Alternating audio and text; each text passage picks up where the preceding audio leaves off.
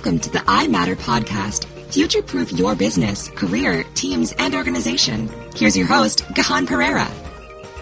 I've been really enjoying the range of conferences where I've been speaking recently. A few weeks ago, I spoke to a group of financial planners, and then the very next day, I spoke to a regional local government group about the dramatic changes in their region that are coming up in the next 30 years. And this week, I'm speaking at a Housing Innovations Conference, and then next week to a group of property managers, and then separately to a group of apprentice training organizations. And I love the diversity, but I also love the common threads, because as a futurist, part of my job is to help people understand what's around the corner in the industry, but it's also about helping them prepare for it, what I call becoming fit for the future, even if they don't know what's coming up. And that's so true nowadays. Even if you don't know what's coming up, you can be better prepared for it, and ideally even lead it. And that's why I firmly believe in the crucial importance of strong leadership now. And that doesn't just mean the old-style gung-ho leader who rallies the troops and leads the way. I'm talking about the leader who brings out the best from the individuals in their team. Because one of the most important things you can do is build the judgment of your team members, and then they can use their skills and talents and their unique experience to help develop the organization, the team, and their own careers at the same time. See, I often come across leaders who say things like, I can't trust my people to use social media. For example, one wrong tweet could damage the entire reputation of my team and the organization. And you know what? They're right. But the solution isn't to ban social media, and it's not even to create layer after layer of checklists and approvals before something goes out on social media. The best solution is to build their judgment so they know what to do. Because you know what to do, because you've got that judgment built from years of experience and insight and now wisdom. And the best thing that you can do for your team members is to build their judgment as well. And it's a vital part of being fit for the future, especially if you're leading a team in a large organization, because large organizations do offer a more stable work life than a small business, and that's good and bad. On the good side, there's a buffer between the teams and the outside world, so people work in a stable, predictable environment with less stress and more confidence that they can cope with the work, rather than being constantly exposed to this fast-changing world. And even when there are external pressures, the organization can absorb them or delay them or counter them so they don't affect normal operations so much. So that's good, and that stability can be good, but it can also make you less flexible and less resilient. If you remember the poem about the little girl with the curl in the middle of her forehead, when she was good, she was very, very good. When she was bad, she was horrid. And that's what happens in many large organizations, and it's a price that you pay for this stability. So people react badly when big things happen. The actions take longer, everybody's protecting their own turf, and being under the public microscope means that even small decisions get scrutinized in a lot of detail. And most of all, most people are simply caught unaware when their boat hits the iceberg. Now, small businesses are a little bit different. They deal with big changes all the time. And because they're more exposed, working in a small business can be a little bit uncertain, frenetic, and frightening, but it can also be more dynamic, more exciting, and more inspiring. And as an internal leader in a large organization, you've got the opportunity to have the best of both worlds, because you can show your team members the excitement of a dynamic work life and still enjoy the relative security of a stable workplace.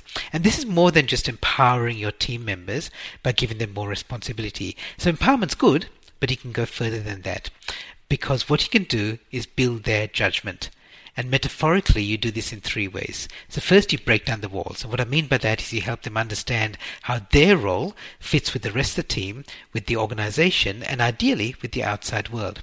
Then you raise the roof, so you expose them to higher roles so they can see the bigger picture beyond just what they do on a day-to-day basis. And finally, you open the door. You give them the chance to speak up and be heard inside and outside the organization. And the good thing about this is that everybody wins, because their work becomes more meaningful, they're more motivated, and they can suggest ways to improve the organization. And if you work in a large organization, you also help them avoid that false sense of security that comes from being protected or perceived to be protected. And they can see beyond the timesheets and the spreadsheets. They can hear from real customers and clients, and they get a better feel for the organization and the industry in general. And of course, this helps you as a leader, because by building their judgment, you give them the opportunity to take on more responsibility, and you can trust them to do the right thing. And when you build that judgment, what you're doing is you're teaching your team members to work from guidelines, not from processes. So they follow rules of thumb rather than filling in forms and getting endless approvals.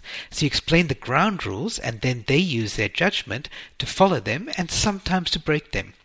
And I love this idea of ground rules. And in fact, there's somebody who loves them more, and that's my guest on today's episode, and that's Steve Simpson.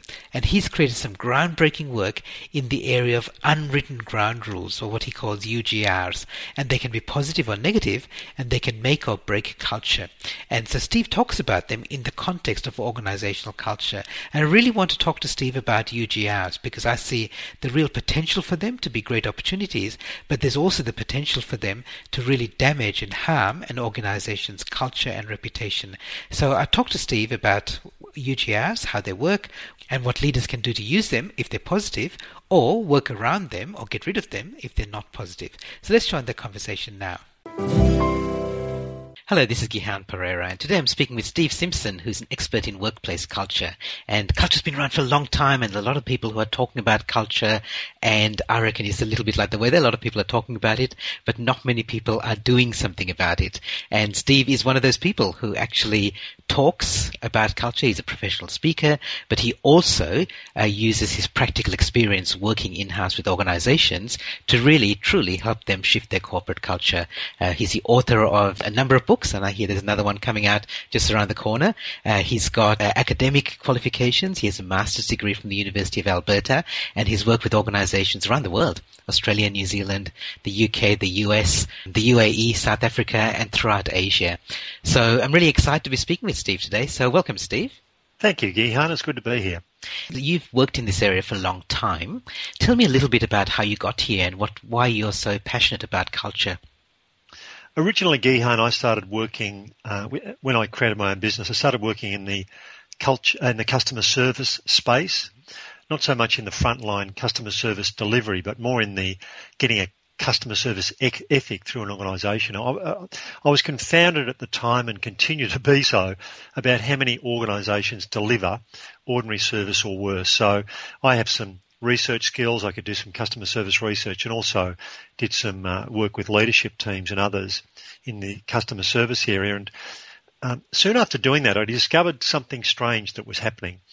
In some organisations, the work that I was doing was having a dramatic impact, but in others, that wasn't the case. There might be an initial boost of motivation and energy, but it would soon tail off and not much would change.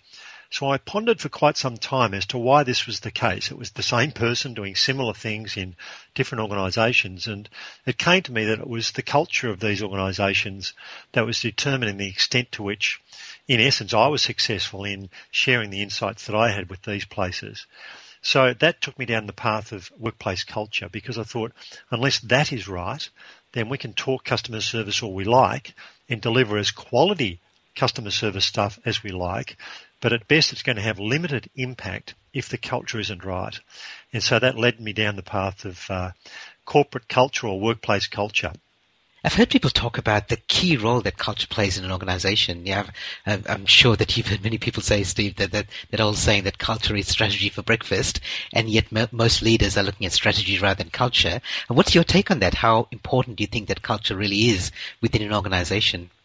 I agree with you 100%, Gihan. A lot of people talk about culture, but whether or not people do much about it is quite another matter. Mm-hmm. In fact, this is reinforced by research we did recently where, to be honest with you, we stumbled across what I now think is a terrific question. I don't think it was necessarily a terrific question by design, but nonetheless we'll claim it, because included in the research we asked a question I now am eager to put to any leadership team. In fact, only yesterday I was working with an organisation and asked this question of the leaders. The question we asked in our research was this: if the culture of our workplace was to become as good as it realistically could, how much improvement would there be on people's performance/productivity? It's not a trick question, Gihan, and I reinforce that point to people. I say to people, 0 is a legitimate response. You might think the culture realistically is as good as it's going to get. So 0 is a legitimate response. In our research, and what I tell people when I ask them face to face, is that we had a sliding scale ranging from 0, that's a legitimate response, to 10%, 20%, 30%, up to 100, and then 100% plus. We were staggered by the responses, Gihan, and I continue to be staggered by the responses. For example, in our research, we discovered that 96% of non-managers, you might as well say 100%, felt their culture would improve by 20% or more if the culture was improved to become as good as it realistically could. 56%, more than half of non-managers, felt there would be a 50% improvement in performance. Now, these aren't small figures. Only yesterday when I was working with another organisation, a private company, a very successful company, I asked this very question, and I put figures on the whiteboard in front of the leaders as they shared their personal view. And it was widely agreed that the average was around 40% improvement in performance if the culture realistically was improved to become as good as it could. These are staggering figures. And I said to the leaders yesterday, I'll say it to any group that gets a similar response, I will say, let's presume you've been wildly over-optimistic and let's halve that figure. So we'll go from 40 to 20%. Would you take it as a leadership team? Now, of course, it's a stupid question because, of course, they would take it. So my point is this. The capacity for substantial improvement rests at our feet. It is the culture of the workplace. And frankly, I get excited by that prospect because in a context where leaders are searching for incremental gains to give them 1%, 2%, 5% improvement, there's massive capacity. It's the culture of the workplace, which frankly is talked about but largely untouched. So I'm intrigued, Steve. I mean, those statistics are pretty staggering. And yet you said these were the non-managers. I wonder in your research whether you also uncovered whether most managers and leaders actually recognize that maybe their culture requires improvement, or are they all sailing along thinking everything's fine, and it's only the non-managers and the people who are working at the front line who actually realize there's something wrong and could be better?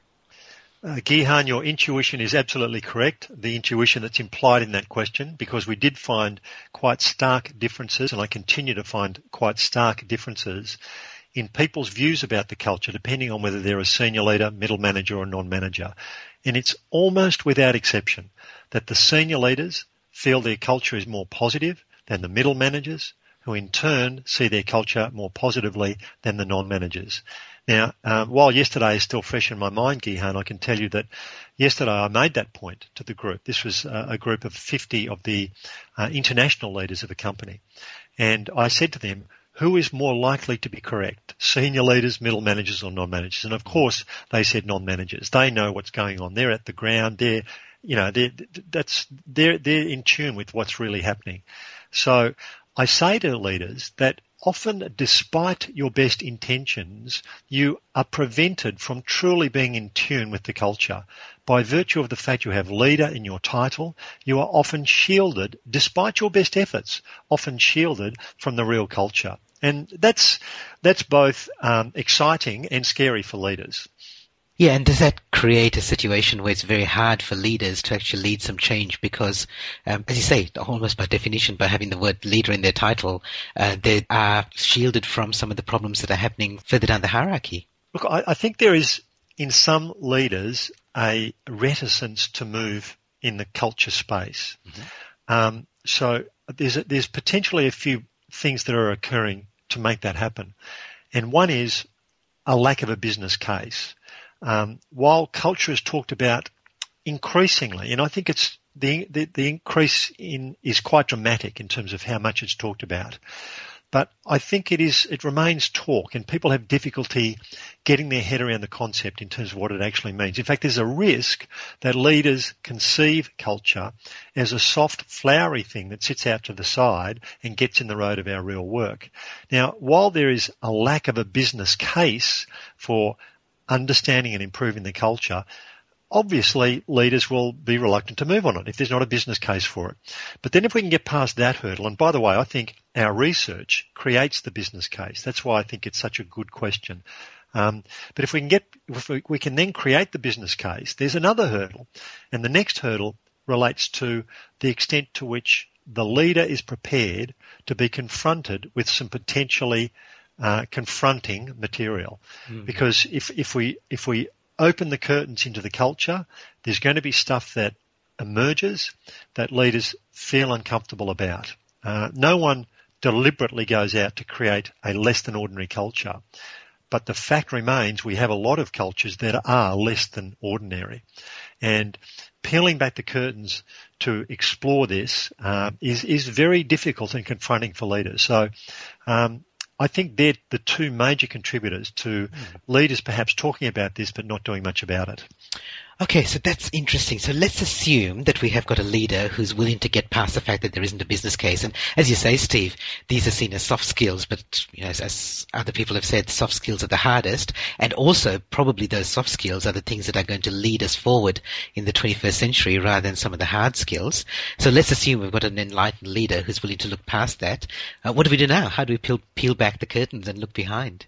Well, Gihan, you know this. We use my UGRs concept. Okay, great. This is where that comes in. In fact, I've overlooked the third contributing factor to why culture is not genuinely addressed by leaders, and it's a critical one. And how could I forget this, Gihan? The third contributing factor is the complexity of the concept of culture. While it's talked about, people have difficulty getting their heads around what it actually means. What we don't understand, we don't manage. What we don't manage, we become victims of. And I think many people, including leaders, feel victims of their prevailing culture, knowing that it's not as good as it could be, but really feeling stymied as to what we can actually do about it. So that's where my concept of UGRs, I think, has real merit. UGRs stands for Unwritten Ground Rules. Unwritten ground rules. And the best way to think about UGRs or unwritten ground rules is that they are people's perceptions of this is the way we do things around here. Now that's a critical definition. People's perceptions of this is the way we do things around here. Of course, the key word in that definition is the term perceptions. I'll come back to that later. Examples of UGRs that I've come across in the workplace over the years include things like around here, at our meetings, it isn't worth complaining because we know nothing will get done. Around here, the only time anyone gets spoken to by the boss is when something is wrong. Around here, the company talks about the importance of customer service, but we know they don't really mean it, so we don't really have to worry about it, and so on. Now, it's the UGRs that drive people's behaviour, yet, incredibly, they are seldom talked about openly. It is the UGRs, I put to people, that constitute your culture. I propose that if we understand UGRs, we understand culture. It's as simple to understand as that. It's more difficult to change, of course, but the first step in grasping culture is actually understanding it. And I think that's where UGRs serves as a massive benefit to people, because everyone gets UGRs. I've literally taught this to gold miners working in a gold mine in South Africa through to the most senior of CEOs. And people, there is no difference in the time people take to get it. It actually helps ground the whole concept of culture. And even the term, Steve, unwritten ground rules, people will go, yep, I get that, I understand it, even without having to understand the depth of it, they get what you're talking about. The incredible thing, Gihan, is that everyone does get it, but you'd be amazed at how many people come up to me after I've spoken at a conference or worked with a team, and they will say, how come no one's ever talked about this before? It's so obvious. Yeah. The paradox is that everyone does get it, knows that they are there, and yet it's not raised to a level of consciousness for some reason, Gihan. It's really strange. Again, to build on yesterday, I shared with the group, I discovered a UGR in a school when I was at primary school. I learned very quickly when I was in grade 3, so I must have been about 8 or 9 years old, and I changed primary schools. I learned very quickly at my new primary school never to use the term back in my old school. I could come up with an idea, but I was never to preface it with back in my old school, because by using that term, it was instantly blocked. They didn't want to know about it. So I learned this as a primary school kid. So it's a function of being human beings. UGRs exist in any group of people. It can be a church, a sporting team, the workplace, any group of people. And yet it seems to operate at a level of, it doesn't appear to operate at a level of consciousness for most of us. I think what he's saying is really interesting for the modern workplace, Steve, because I'm thinking of the opposite of UGRs, which are, what would that be, WGRs, written ground rules. Organizations now have to operate with fewer and fewer of them because things are changing so fast. If you just try to work with the documents and processes and systems you used to use 12 months ago, they're out of date. So it seems that there's an increasing need for more and more ground rules which are unwritten and implicit, and they just get built up through teams. And I'm wondering whether you think that UGRs can also be positive rather than negative. So you can have affirming UGRs as well as some of those negative blocking UGRs. 100%, Gihan, you're right Okay. on it there. So Yeah. UGR, the examples I've given you, of course, are negative, but that's not the real world. There is always going to be a mix of positive, negative, and those in between. And the question is, what is the extent of alignment between what is written and the UGRs, or what is written and what is espoused? What do leaders say?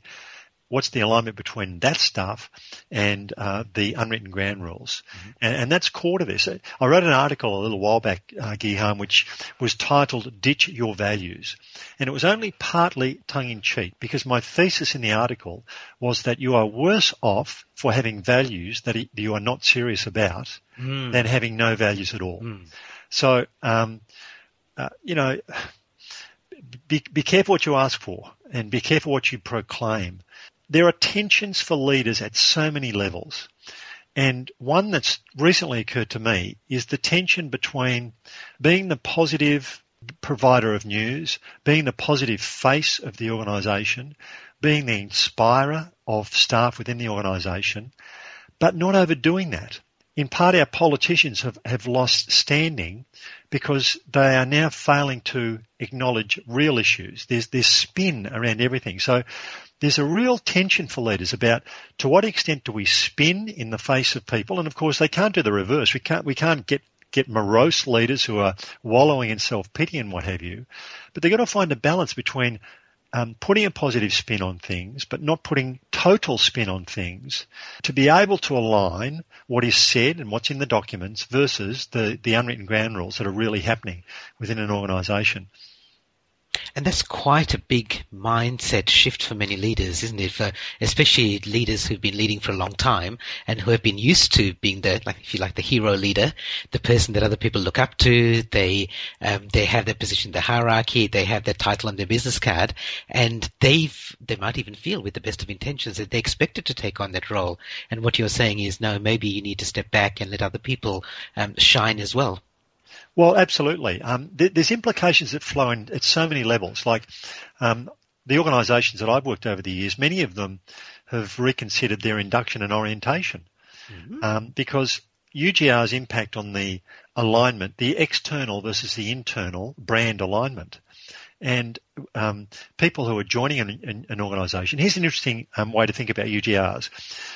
People who are new to an organisation, irrespective of their level of seniority, are quieter than they otherwise would be. Yep. Why? Well, I put it to people, we stay quieter to check out what the UGRs are.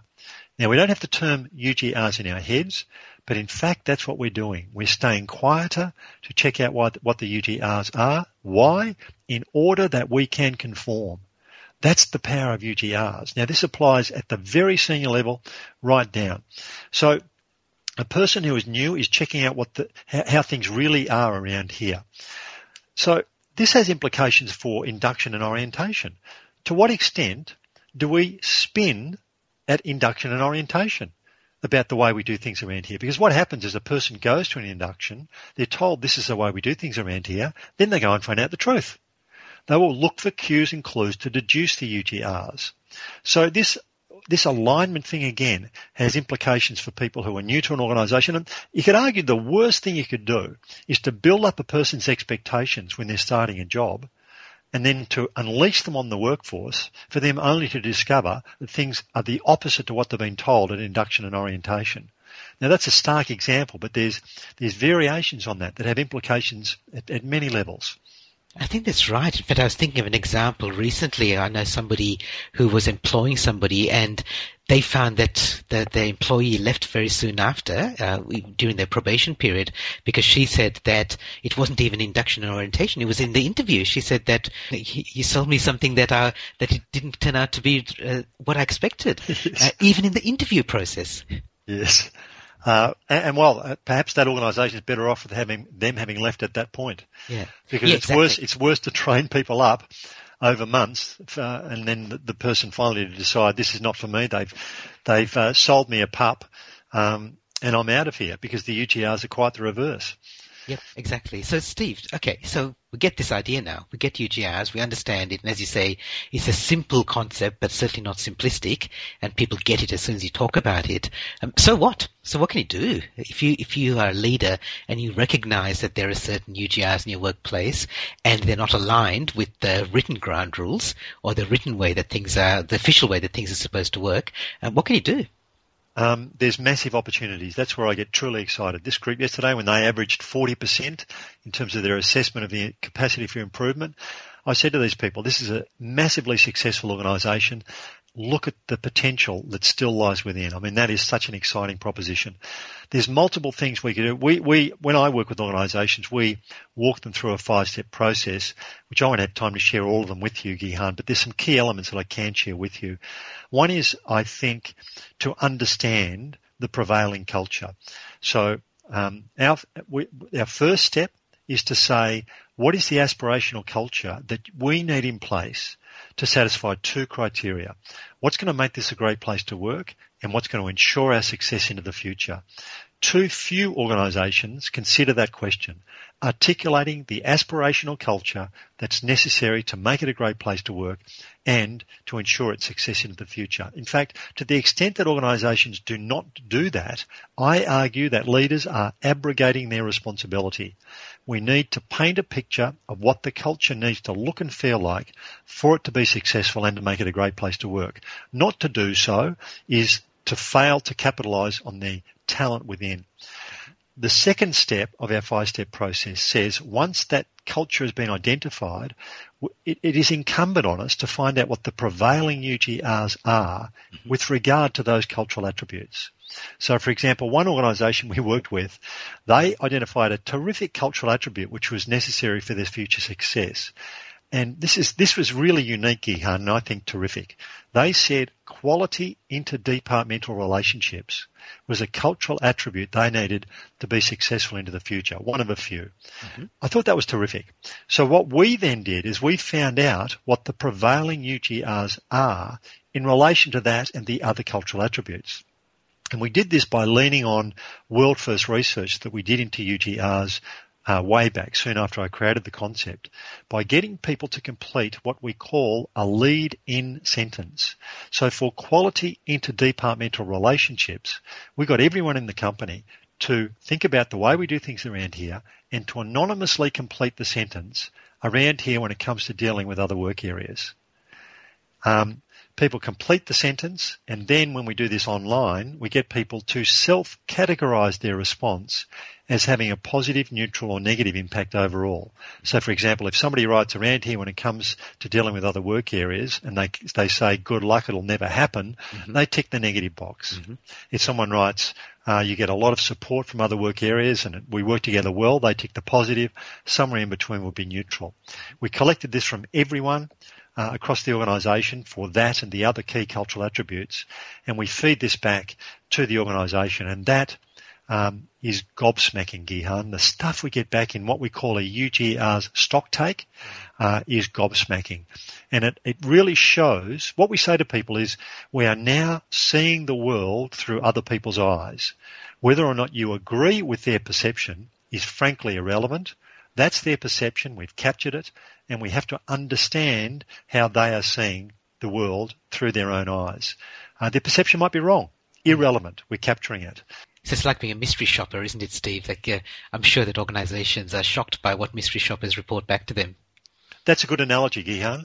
That's a really good analogy. In fact, I've not thought of that. That is a very good analogy. It takes some courage to do this, but I argue, what's the option? You know,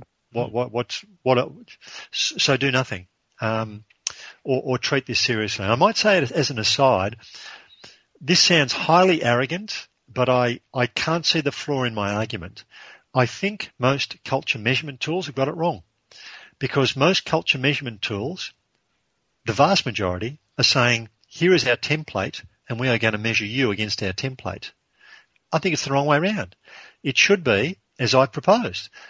The company, the organisation says, this is what our aspirational culture looks like. Now tell us what our UGRs or our culture is in relation to those key cultural attributes. That to me makes so much more logical sense, because we're finding out what the culture is around those aspects of the culture which are most important to our future success and to make this a great place to work. Yeah, great. Yep, that totally makes sense. Okay, I hope you got time to talk about the other three, Steve, because I'd love to hear what those other three in your 5-step process are. Okay, so our first is called Envision. That's painting a picture of the aspirational culture. Yep. The second is Assess. That's doing the stock take and involving people, as many people as possible, preferably everyone, in finding out what the current UGRs are in relation to those key cultural attributes.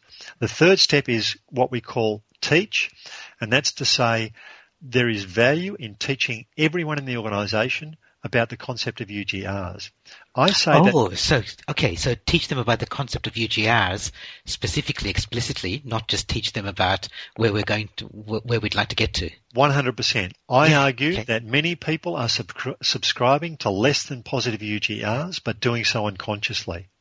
And I also argue that simply teaching people about UGRs, doing it in a fun way, which is the way I always do it. We have a lot of laughs, have a lot of fun, but at the same time we're hitting people between the eyes with a concept they know is there but they've never brought to a level of consciousness.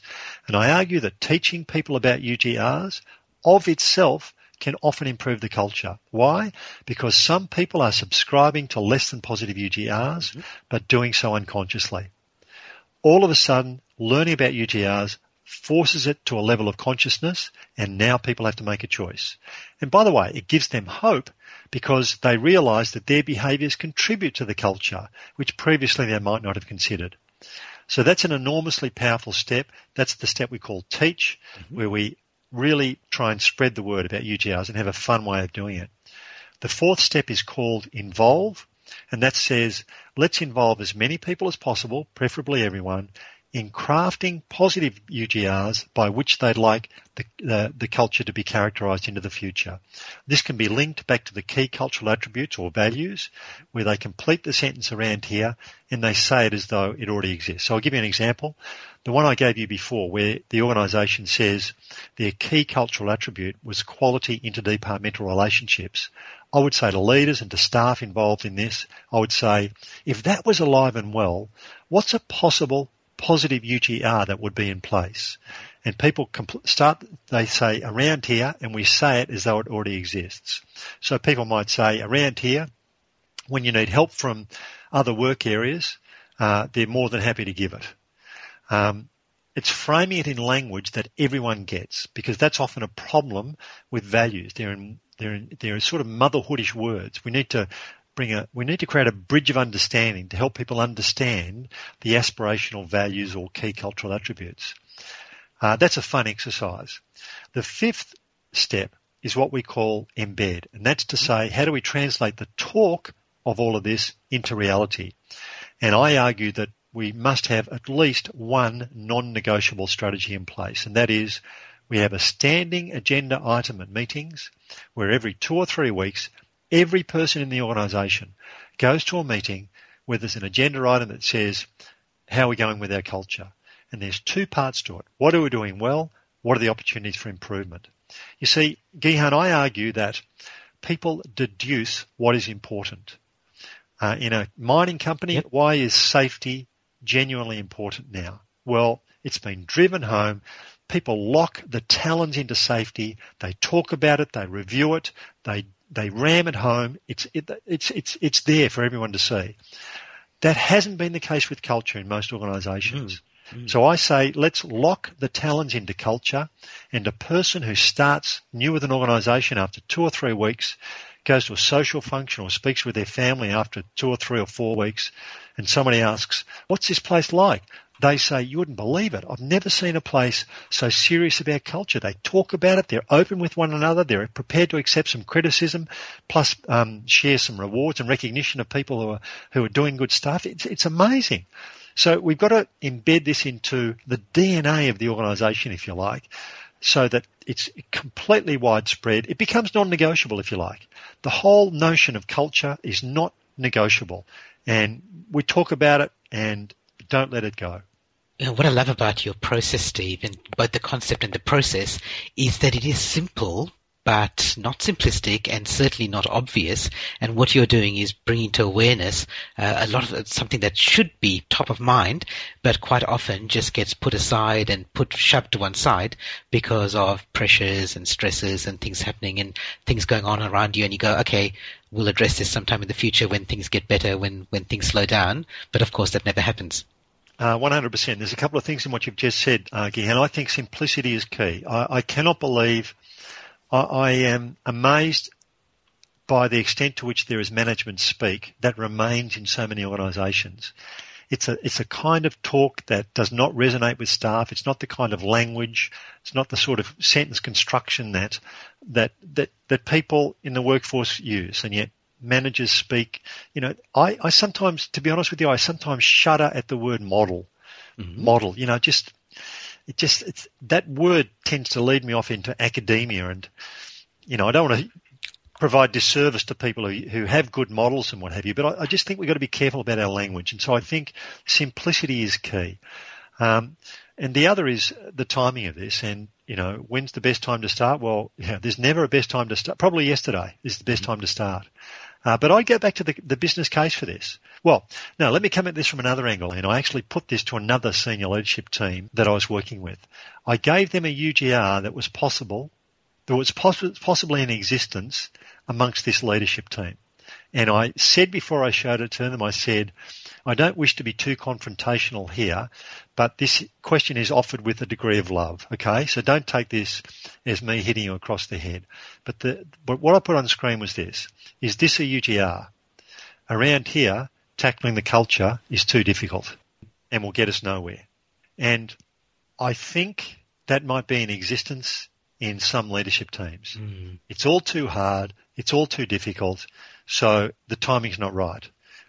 Providing excuses, if you like, for not grabbing a hold of this. Well, I think part of the benefit of the UGR's approach is not only the simplicity of the concept, but the simplicity of the 5 steps.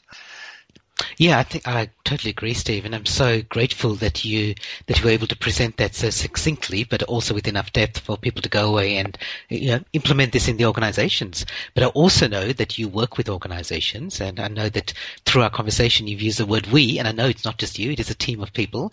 So tell me what sort of clients you like to work with and what sort of services you offer for them. Gihan, we've worked with the whole gamut of industry sectors. Last week I was working with the teachers at a secondary school in Melbourne. In November I was working with McLaren Automotive in the UK. Last year we were working with, I do have a business partner, as you implied there, Gihan. Steph Duplessis is a great man. Yeah, he is. My best mate, who's based in South Africa.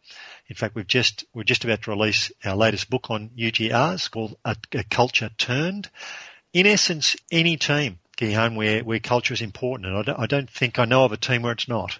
But it's not limited by industry sector or whether it's government, private, not-for-profit, because we work with all.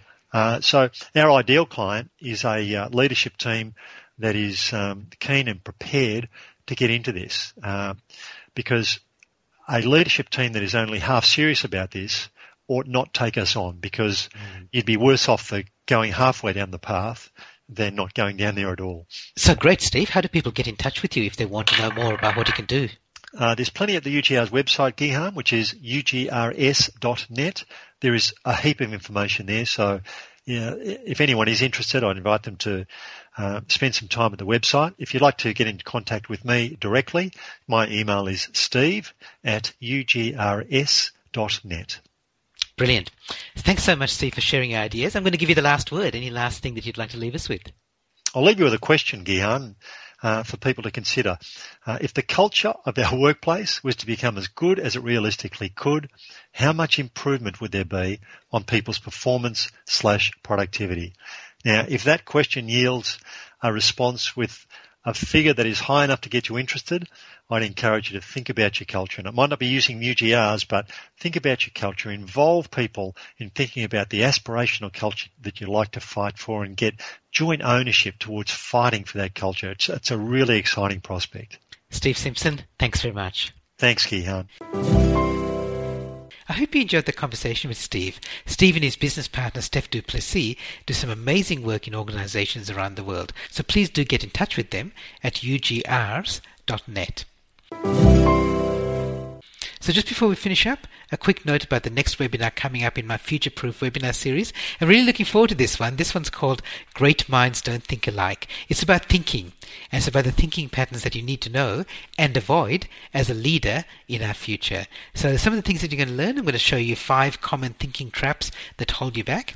I'm going to tell you the biggest mistake that leaders make that stifle thinking within their team, and the 3 power words that the best leaders use to create more opportunities. So if you're interested in that, come along to the webinar. It's on Thursday the 14th of April. It's free and you can register at seeingintothefuture.com. That's seeingintothefuture.com. I hope you enjoyed the podcast and found something valuable for your personal and your professional life. And if you did get some value from it, I'd love it if you could do me a favor and give me a review and a rating in the iTunes store. And that helps to promote it to other people as well. And if you want me to share ideas like this live at your next conference, check out my speaking topics at gihanperera.com. You can also find out about my mentoring programs if you're interested in one-on-one work for yourself or your teams. And if you do want to engage with me in other ways, again, go to gihanperera.com, where you can find my blog, my newsletter, my podcast, videos, and webinar series. They're all free, and they're all designed to help you leverage the potential of the individuals in your organization, your team, and, of course, your own potential as well.